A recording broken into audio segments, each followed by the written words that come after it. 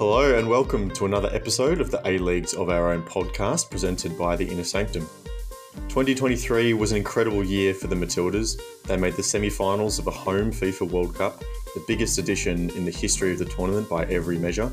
They played in front of record crowds across the country, inspiring a generation of young girls and boys to play the beautiful game. The year didn't end the way they would have liked, however.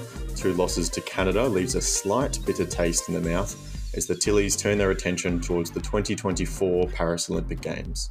And whilst going down to the reigning Olympic champions in unfamiliar conditions away from home isn't the end of the world, it's unearthed many familiar criticisms of Tony Gustafsson's stewardship of the national team. My name is Lachlan Abel, and here with me to break down the games is Paletti. Good evening. Good evening. And Chris McPherson. Hello to you. Hello, Lockie.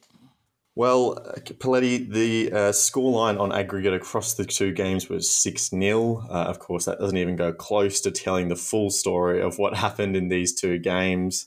Selection was, of course, the big talking point across the 2, essentially playing a second string 11 and then the best XI in the second game, of course, with Kerr and Mackenzie Arnold absent through injury. Interesting decisions, at least, we'll say. Yeah, this has been talked about ad nauseum, the lineup.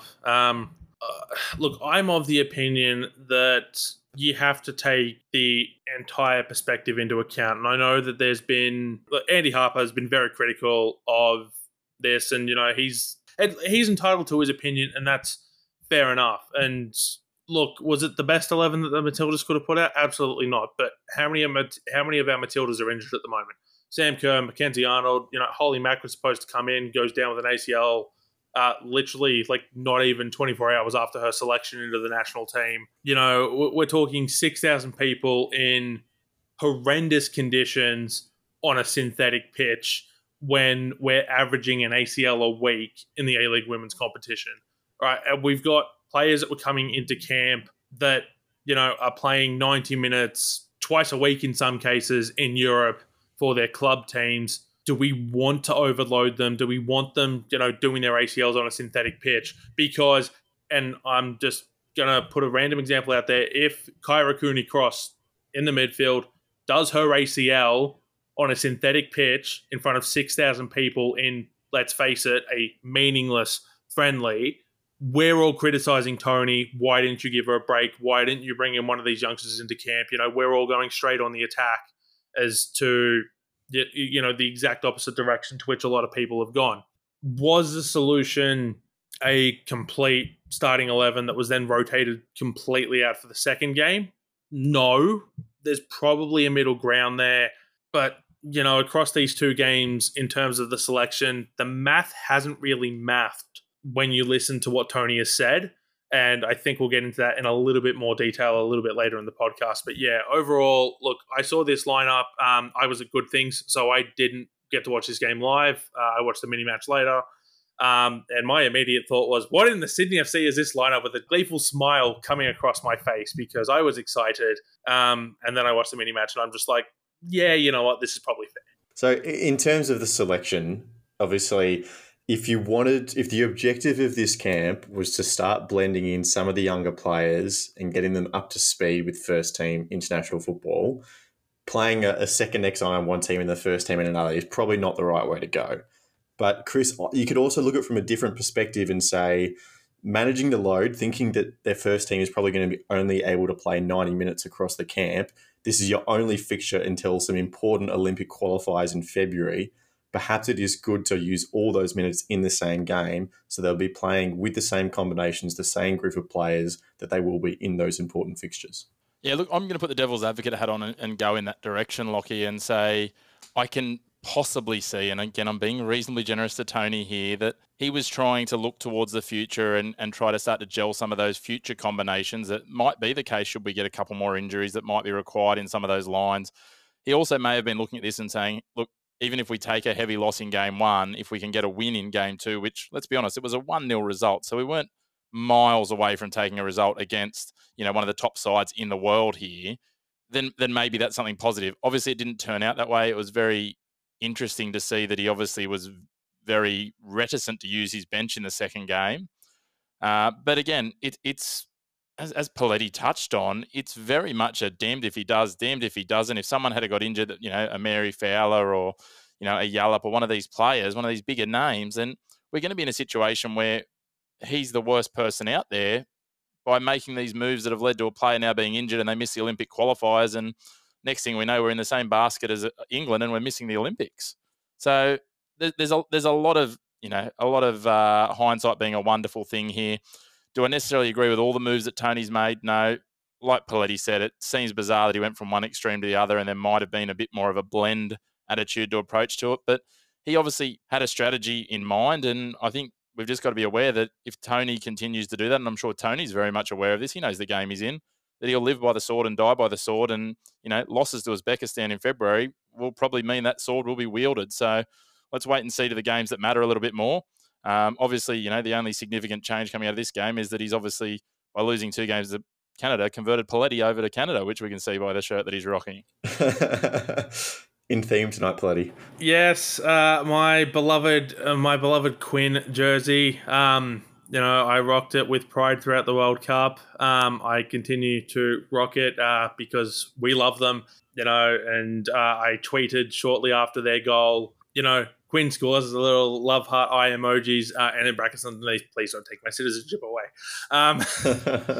No, look, that second game, Quinn as a bit of a midfielder, defensive midfielder that doesn't get to score a lot of goals, and so I'm going to take the glee in them scoring when I get to, because it is definitely one for the Themperors, to borrow a term from Beyond 90. That's to go back to Chris's point, that's kind of what I was getting at when I said the math wasn't mathing, is you go from one extreme to the other, and then you only use one substitution in that second game. Like, where's the load management, which seemed to be the buzzword of the last week? I mean, you definitely felt like the Matildas could have finished that game with a draw, and so maybe there was a logic there. But again, I go back to it, quotation marks, meaningless friendly. Is it, what's the difference there between a 1-0 loss, a 1-1 draw, and say a 2-0 loss, but you get to rest some players, or a 3-0 loss and you get to rest some more players? And I think that's where the argument for Tony's actions actually come good, because, you speak about load management. Instead of playing, perhaps 60 minutes in each game with blended squads, you're getting your full 90 with the 11 that you intend to put out against Uzbekistan. And it's really considered more of a training session where the performance is so much more important than the result on the scoreboard, right? And yes, they made the one sub with Tamika Yallop and Katrina Gorry. You'd hope he'd use a few more subs than that in the competitive games. They're not going to be able to get through the qualifiers with just 11 players. But that is the argument. And as you say, Pletty, meaningless friendly. We don't really care about the result too much. It's about this kind of evolution of play that he's trying to push the Matildas through, really trying to sit on the ball and play through the lines. I believe he said, after the first game, they tried to do that too much in the 5-0 loss, and they had to vary it up a bit in the second game, which they did a little bit, but it obviously still wasn't quite clicking. And Chris, they've got the 2 games against Uzbekistan, and then there's no more competitive football until the Olympics. There's not a lot of time. We see this in international football all around the world. You have to make the most use of the time that you do have. You certainly do, but again, that case could be made for Tony to say he's made use of that from a different perspective. Maybe he wasn't focused on the 3 points in inverted commas. Maybe that focus was on using that time to get 90 minutes of combination and cohesion into that first 11, getting also the best part of 90 minutes into some of those younger players. So again, it's very much the lens that you want to look at this through, isn't it? It's what was his focus and what was his outcome. And again, we don't know the conversations. He may have had those conversations with the powers that be leading into these games to say, look, the results aren't going to look pretty in terms of the scoreboard necessarily after these 2 games, but these are the outcomes A, B, C, and D that I want to achieve. And I hope for the Matildas and for his sake, that was the conversation that was had beforehand.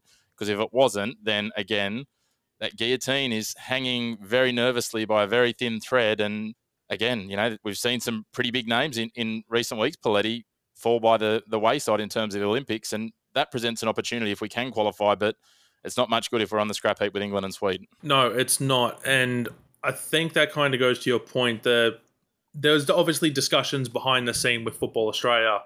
We're never going to hear those discussions. It goes back to the friendlies window from a couple of years ago, the games against Spain and Portugal. A lot of players had to be rested. the Sam Kerrs of the world. So Tony didn't get much of a choice in who he actually took, so that they got a summer off, so to speak. In that window, one of the few summer breaks or winter here in Australia where there wasn't an international tournament. So you actually give the players a chance to rest, recuperate, recover. And Tony was criticised at the time, 7-0 loss. And look, I'm sure when those games were scheduled, they were expecting to test themselves against top-level European opposition in Spain with a full contingent of players, which didn't end up happening. And like I said, criticised at the time. And then we get the Matildas documentary, and it turns out the FA were actually very happy with that result because of everything that went on behind the scenes. And so you'd hope that it's a similar situation here. And I know that some people have brought it up. What's going to happen to these players? They're losing 5-0. They're losing 7-0. They're getting thrown to the wolves. I've got the squad for the Spain game in front of me, and I want you to tell me if you recognise any names from this squad that may have been scarred for life, as I've heard some people describe it. Let's see. Let's go through a back five first. Claire Polkinghorne, Courtney Nevin, Charlie Grant, Tamika Yallop, Courtney Vine. We'll go to a midfield four now. This is the starting 11. Larissa Crummer, Emily Van Egmond, Claire Wheeler, Katrina Gorry with Emily Gilnick up top. Any of those names ring a bell to anyone? Because I think they've all recovered fine, and then you look at the bench. It's the core of our first choice team, right? Like exactly. Yeah. Imagine if we look in a few years' time, that this second 11 is the same thing, and that's the argument, but only time will tell, right? And that's the question we've got: is do we get there? And again, and we know that I love a reference for another sport, and you go back a few months and the Australian cricket team were absolute losers and absolutely going to be bombed out of the World Cup after they lost 2 games, and now they are the fated heroes of our nation. We're a very fickle sporting nation. We only remember the last results, and should we get to the semi-finals or finals? Imagine we got to the semi-finals or finals and we'd won these 2 games because we'd played a best 11 for the majority of the game, and then they ran out of legs because they were fatigued from long seasons. Is there an example of that happening recently? I'm not too sure. Do we remember the quarterfinal and the semi-final of the World Cup? I mean, you only have to look to even the group stage game of the tournament. Like, we won the first game against Ireland and people were still out for Tony's head. And I know it got worse from there later in the group stage, but this is one of the things that happens as the team gets more and more popular. There's going to be more and more scrutiny. And as you said earlier, Chris, he's screwed if he does, he's screwed if he doesn't, depending on the results. So it's never going to be easy for TG at the helm of the Matildas for sure. But I will go back to our resident Canadian on the call. This was very important for another reason as well. Christine Sinclair, her last game of international football, finishes up with 331 games and 190 goals for her country. Absolutely extraordinary numbers. The best international goal scorer of all time, men or women, Pauletti, a true legend of the game, and she was honoured very nice the other night. Yeah, absolutely. You couldn't have asked for a better send-off, and it's I don't want to say it seems fitting that the Matildas were there, but it's nice to see a lot of future legends of the game coming through that were there to be part of that historic moment. I don't think you could say it any better. True legend of the game. Couldn't ask for more. Couldn't ask for less. Like, just absolutely, honestly, words are kind of failing me just trying to describe Sinclair's achievements. Definitely a standout, and there's a good chance we'll never see a player the likes of her again, not just from her longevity, but from her goal-scoring prowess. It should also be noted as well, Sophie Schmidt. It was her final games as well for Canada. Combined ages, the spry age of 75 between the two of them. Honestly, it's a big hole that Canada has to fill, and they've started to do that very nicely. We saw that a bit throughout the World Cup. There's players coming through, but you'll never be able to replace, Sinclair at her peak. And, getting to win Olympic gold in Tokyo is definitely, a good way to send it off. And had the World Cup not come around so quickly, maybe she's already retired, just because I definitely think that was part of, her coming to the World Cup was, okay, let's see if we can do it one more. This great Canadian team, we've just won the gold. Obviously, we remember how that ended on a sordid night in Melbourne from a Canadian perspective. From an Australian perspective, it was pure joy and jubilation. And to have seen Christine Sinclair play in Australia on a semi-regular basis, I've seen I saw her game in Sydney, the friendlies. I saw them in Perth. I saw them in Melbourne. I saw them for both games in Melbourne, actually. So, 4 of the 5 times she's played on Australian soil in recent years, I got the pleasure of watching her. And yeah, it's very clear that, when you were seeing her on the pitch, that you were seeing greatness. Yeah, it's crazy to think. I was having a look at this and obviously taking in both Christine and Sophie as well. I think if my numbers are right, between them, their span over the Canadian team is something in the realm of 41 years. So Christine Schmidt, Christine Sinclair, I'm getting tongue-tied between the two, made her debut in 2000. So 24 years, in early 2000, 24 years consistently playing for a national side. As Paletti said, we are not going to see... I'd be very surprised if we saw this sort of longevity. Obviously, the female game has developed. That's not to take anything away from Christine. But also, to see what Sophie's achieved alongside her, over 200 caps as well, 18 and a half years. These are phenomenal women and phenomenal athletes. It's just amazing to think what they've given to the game, what they've given to Canada. And yeah, to see what comes from here for Canada, there's going to be some very large boots to fill. Absolutely. We have a little bit of dub news now. Chris, we've said many times when Western United have lost games in the A-League, it's been, well, how are they going to go with a coach that's coaching 2 teams at the same time? That is no longer the case. Mark Torcaso has resigned from his role at Western United to focus as manager of the Philippine women's national team. In comes Kat Smith. Yeah, a little bit somewhat surprising, I suppose. I don't think a lot of people necessarily saw this coming from Mark, but can completely understand it would have been a really thin stretch to be juggling.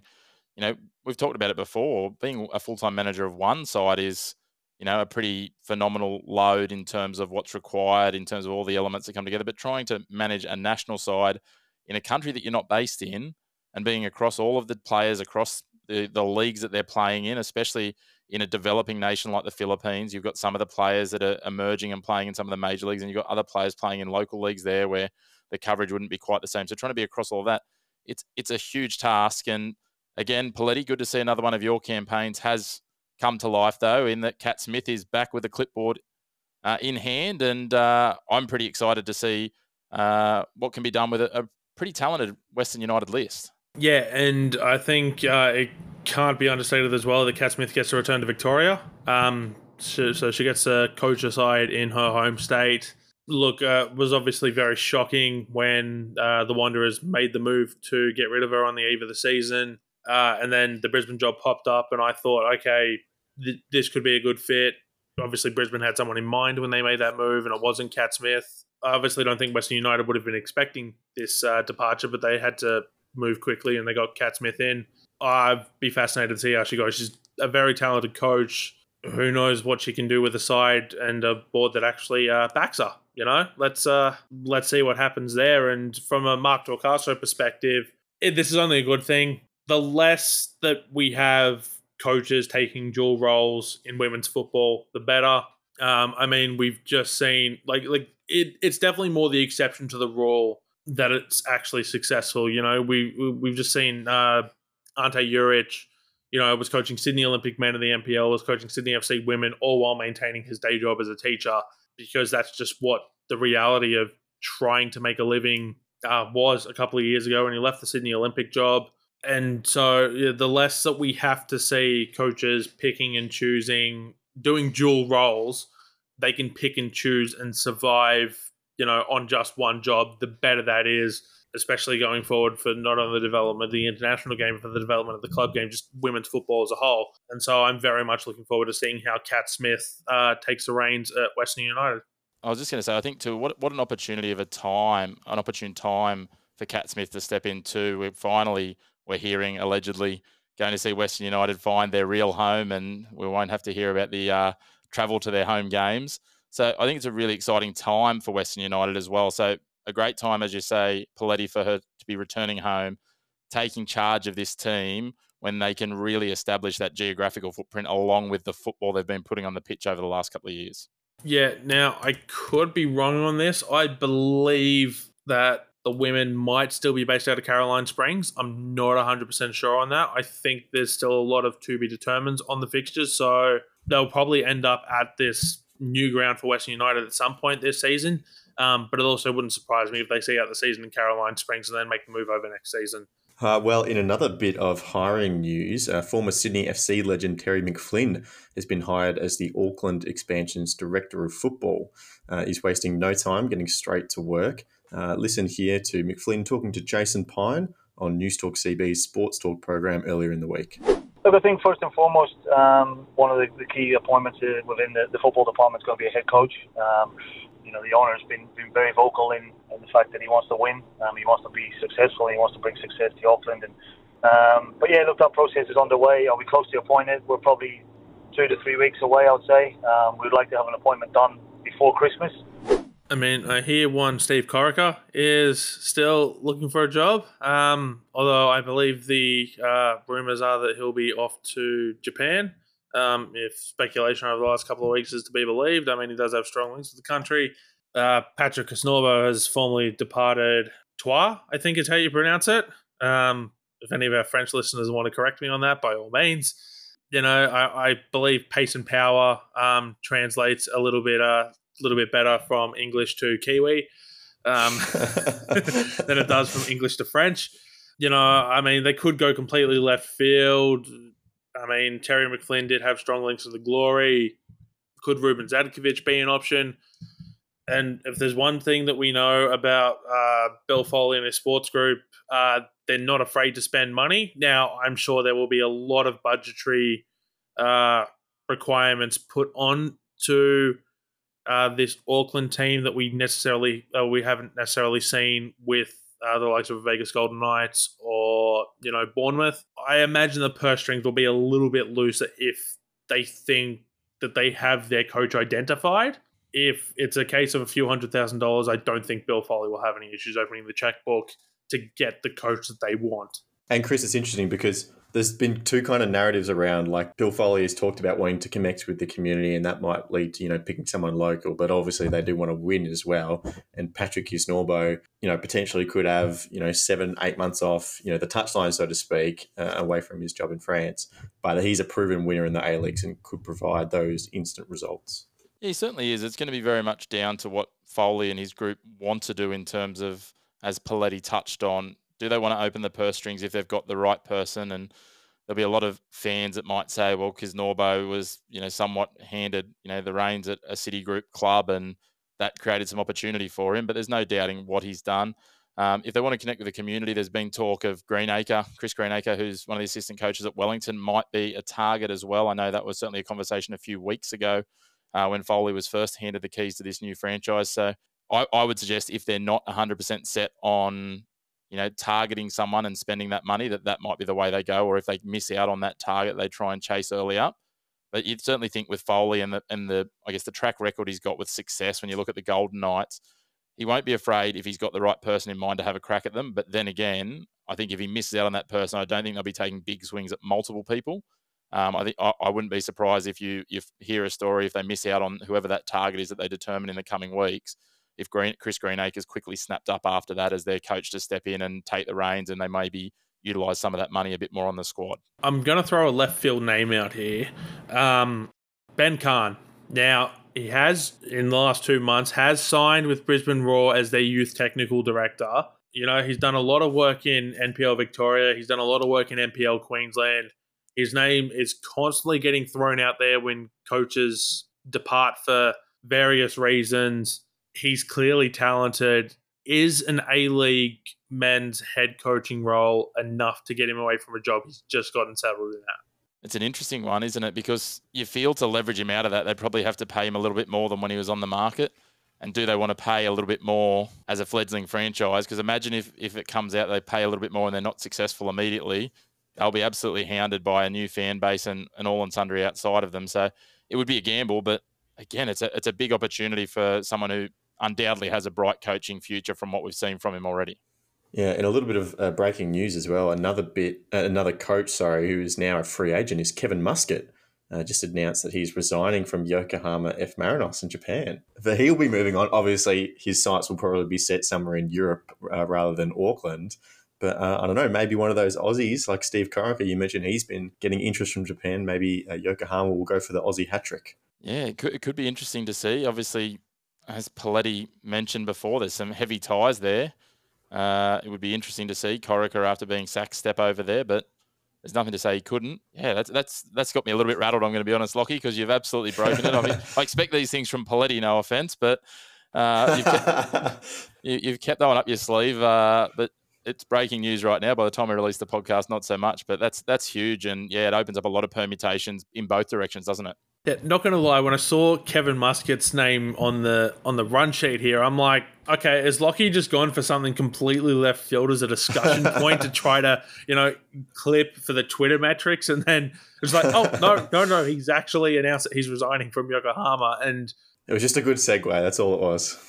Maybe Kevin Muscat's going to do the Andrew Hould, announce that he's going to go overseas and then end up back in Australia in the A-Leagues when he left the Newcastle Jets. But anyway, I highly doubt that. But, geez, that'd be some... Imagine the coup if Foley managed to throw the absolute kitchen sink and get Kevin Muscat back to launch the new franchise. That would be huge. I wonder if Arthur Pappas as well could be in with a shout. I know he's just gone to Buriram recently, but he was assistant under Ange for a little while at Yokohama, so there's ties there. If there was another Aussie going to the Marinos, I think that would probably be my best bet. There's probably NPL coaches galore as well that could be targeted, but I mean, Ben Kahn's definitely the name that stands out.